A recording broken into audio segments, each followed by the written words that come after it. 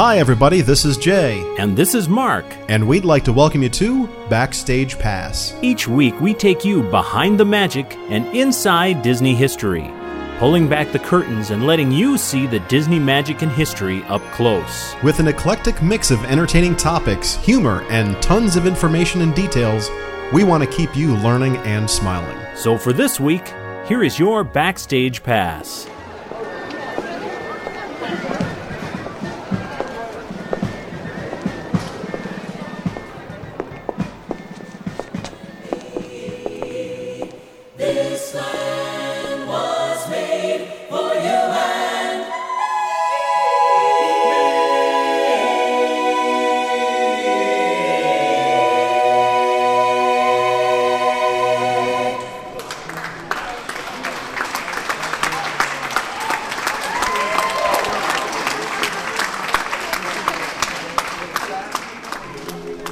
Okay, next please. Hi, how are you today? Hi, good. And how many headphones will you need? We're going to need 2. Alright, there you go. Here's the audio unit. You just need to plug in the headphones right there. Okay. And the tour begins with Exhibit 1 back over here to the right side. Alright. When you see the Mickey logo with the headphones, just push that green button on the unit. The tour will begin automatically. Okay, great. Enjoy your tour. Thanks a lot.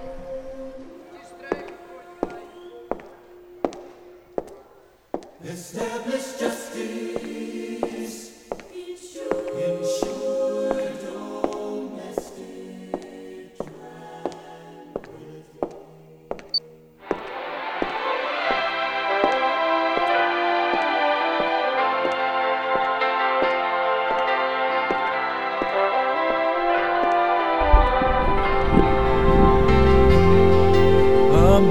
America, spread your golden wings, sail on freedom's wind across the sky. Welcome to the American Heritage Gallery.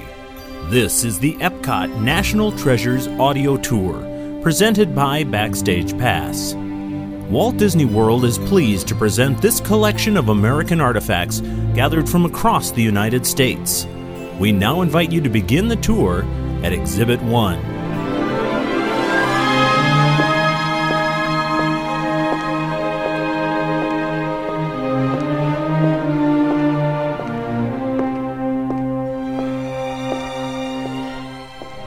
Feet down, 2.5. Picking up some dust. 4 forward. 4 forward. Drift into the right a little. Contact light. Okay, engine stop. We copy you down, Eagle. Tranquility Base here. The Eagle has landed. Exhibit 1, Artifacts of American Space Exploration. Walter Cronkite summed up our feelings best when he said, "When the Eagle landed on the moon, I was speechless, overwhelmed, like most of the world. Couldn't say a word. I think all I said was, wow, geez. Not exactly immortal. Well, I was nothing if not human." America's love of space has come with amazing triumphs and stunning defeats, laced with the humility that only the vastness of space can bring. Neil Armstrong said, "It suddenly struck me that that tiny pea, pretty and blue, was the Earth. I put up my thumb and shut one eye, and my thumb blotted out the planet Earth. I didn't feel like a giant. I felt very, very small." John Harrington, the first Native American in space, echoed those sentiments. The first time I had the opportunity to look out the window was on Flight Day 1. I was amazed at how massive the Earth is, and looking at the atmosphere, how it is so small to the rest of the Earth, and to realize how insignificant we are in the great scheme of things. In a spiritual sense, it makes you appreciate how grand the grand scheme is of Mother Earth. John Harrington brought several Native American mementos into space, including the flute you see before you, an eagle feather, arrowheads, and some sweetgrass. You can also see his beaded flight vest from the 2002 mission. Also in this case are 4 Apollo 12 drinking glasses, a 1955 Man on the Moon 45 record, and a 1969 Apollo A Voyage to the Moon game.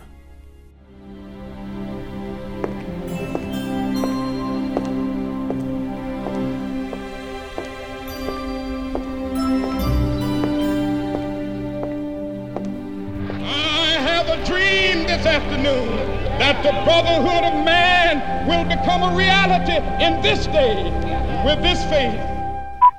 Exhibit 2. Breaking Barriers.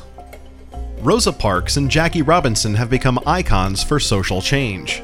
Seamstress Rosa Parks on December 1st, 1951, refused to give up her bus seat to a white passenger. Pictures of her arrest made international news and ignited a 381-day boycott of Montgomery, Alabama buses.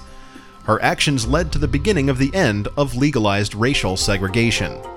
This led, some 25 years later, to Rosa Parks being awarded the Congressional Gold Medal of Honor by President Bill Clinton at a ceremony in the U.S. Capitol Rotunda on November 28, 1999, being honored as the First Lady of Civil Rights. In this case, you can see a replica of Rosa Parks' arrest record from 1955, including the booking photo and fingerprint sheet. You can also see Montgomery City bus driver items from 1955, including a bus driver badge, ticket puncher, and coin holder. Rosa Parks' Congressional Gold Medal is also on display here. Jack Roosevelt Jackie Robinson was the first African American in the 20th century to play Major League Baseball. Robinson joined the Brooklyn Dodgers in April of 1947 and led the team to 6 National League titles and 1 World Series championship. By the late 1940s, Jackie Robinson was one of America's most recognized and popular celebrities. In this display, you can see a Brooklyn Dodgers pennant, a Brooklyn Dodgers yearbook from 1949, an autographed baseball, and the 1950 issue of Sport Life, featuring Jackie Robinson on the cover. Behind you is a display of a Rosie the Riveter poster from World War II. This fictional character became a symbol of the strong, capable American women who were doing what were considered traditional men's jobs, working in aircraft factories, shipyards, and steel mills. The work these women did not only assisted the country in its war efforts, but also became a lasting legacy in the movement towards greater equality in the workplace. You will also see Senator Daniel Inouye's Distinguished Service Cross and his Purple Heart. Following the attack on Pearl Harbor in 1941, Daniel Inouye of Hawaii wanted desperately to join the military but could not because he was a Japanese American. When the Army lifted its ban, he immediately enlisted and was assigned to the 442nd Regimental Combat Team, a unit comprised primarily of Japanese Americans. During the war, his unit became the most decorated unit in U.S. military history. Inouye received a Purple Heart, Bronze Star, and Distinguished Service Cross.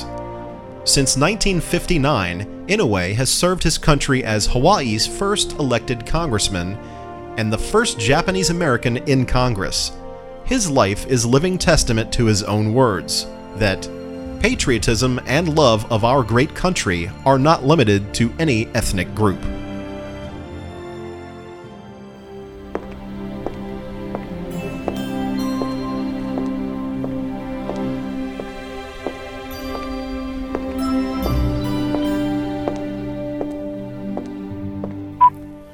Exhibit 3.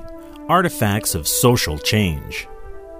Harriet Beecher Stowe grew up in a family of political activists when the issue of slavery was the most important topic of the day. In 1852, she lent her hand to the debate by penning the novel Uncle Tom's Cabin. The dramatic account of the lives of slaves in the South sold 10,000 copies in the first week. The book had a profound impact on American views toward slavery.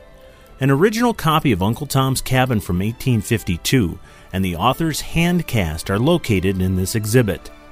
Her book was so powerful, in fact, that when she met President Abraham Lincoln during the height of the Civil War, he reportedly said, "So you're the little woman who wrote the book that made this great war." Lincoln's trademark stovepipe hat is on display.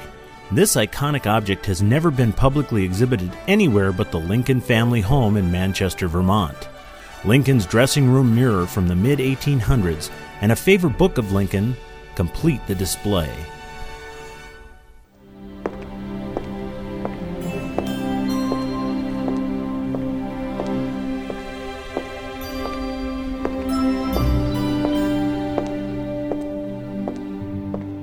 Exhibit 4. Historical American Figures. Benjamin Franklin, George Washington Carver, and Mark Twain are names synonymous with American history. As a journalist, travel writer, and fiction author, Samuel Mark Twain Clemens chronicled America's rapid growth during the later half of the 1800s. He was an immensely popular celebrity and counted among his friends wealthy industrialists, artists, and world leaders. He could often be found sharing a cigar or a game of billiards with friends while entertaining them with his biting social commentary. As America's first author, Twain's pen was capable of producing moving portraits of real people and searing indictments of social injustice. In this exhibit, you can see Twain's billiard rack and cue from 1908, his humidor and writing tools including a French bronze inkwell, his Mackinnon pen and case, and his Conklin pen from 1903. The most famous American of his day, Benjamin Franklin, attracted crowds wherever he went. With his unerring wit and brilliance, Franklin was one of America's first true Renaissance men. At the same time that Franklin was helping build a new nation, he found time to be a writer, publisher, political cartoonist, diplomat, and inventor. Some of his more memorable contributions to everyday life include bifocal lenses, the lightning rod, the odometer, swim fins, daylight savings time, and the first lending library. Here is his Queen Anne side chair made by Solomon Fussell, cabinet maker, in 1748. Also in this case is a Chippendale side chair circa 1775 that was owned by the nation's first president, George Washington.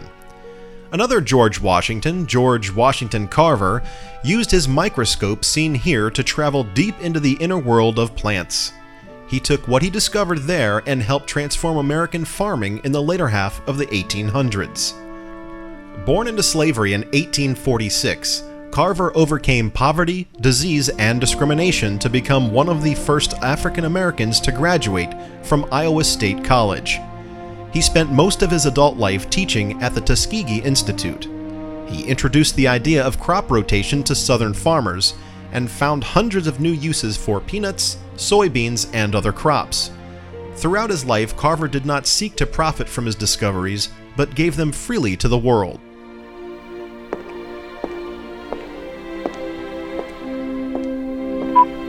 Exhibit 5. Changing the world with his inventions. Thomas Alva Edison exemplified the practical can-do attitude that blossomed in America at the end of the 19th century. The self-taught inventor was awarded more than 1,000 patents during his lifetime. Among his many inventions that literally changed our world were the first phonograph, the first practical long-lasting light bulb, the first motion picture projector and camera, and the first electric power generation station. Taken together, his contributions helped to usher in the modern electrical age. In this exhibit, you will see Edison's tinfoil phonograph from 1878 and 1879, and a kinetophone from 1912 to 1913, where sound was made to synchronize with the motion picture projected onto a screen. A celluloid cylinder record measuring 5.5 inches in diameter was used for the phonograph. Synchronization was achieved by connecting the projector at one end of the theater and the phonograph at the other end with a long pulley. Finally, on the walls of the gallery, you can see a selection of paintings, including Herbert Ryman's Imagineering portraits of Benjamin Franklin and Mark Twain, astronaut Alan Bean's painting of How It Felt to Walk on the Moon, Diehl's painting of Chief Joseph, and Dalton Nunez's painting of Cesar Chavez. Walt Disney once said, "Actually, if you could see close in my eyes, the American flag is waving in both of them, and up my spine is growing this red, white, and blue stripe." Walt loved America, and we know he would have been very proud of this celebration of America's national treasures.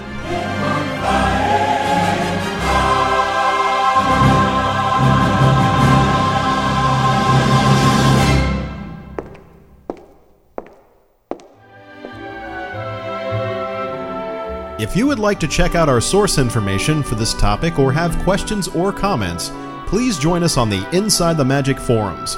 We love to hear from you. This is Jay. And this is Mark, saying we'll see you next time, backstage.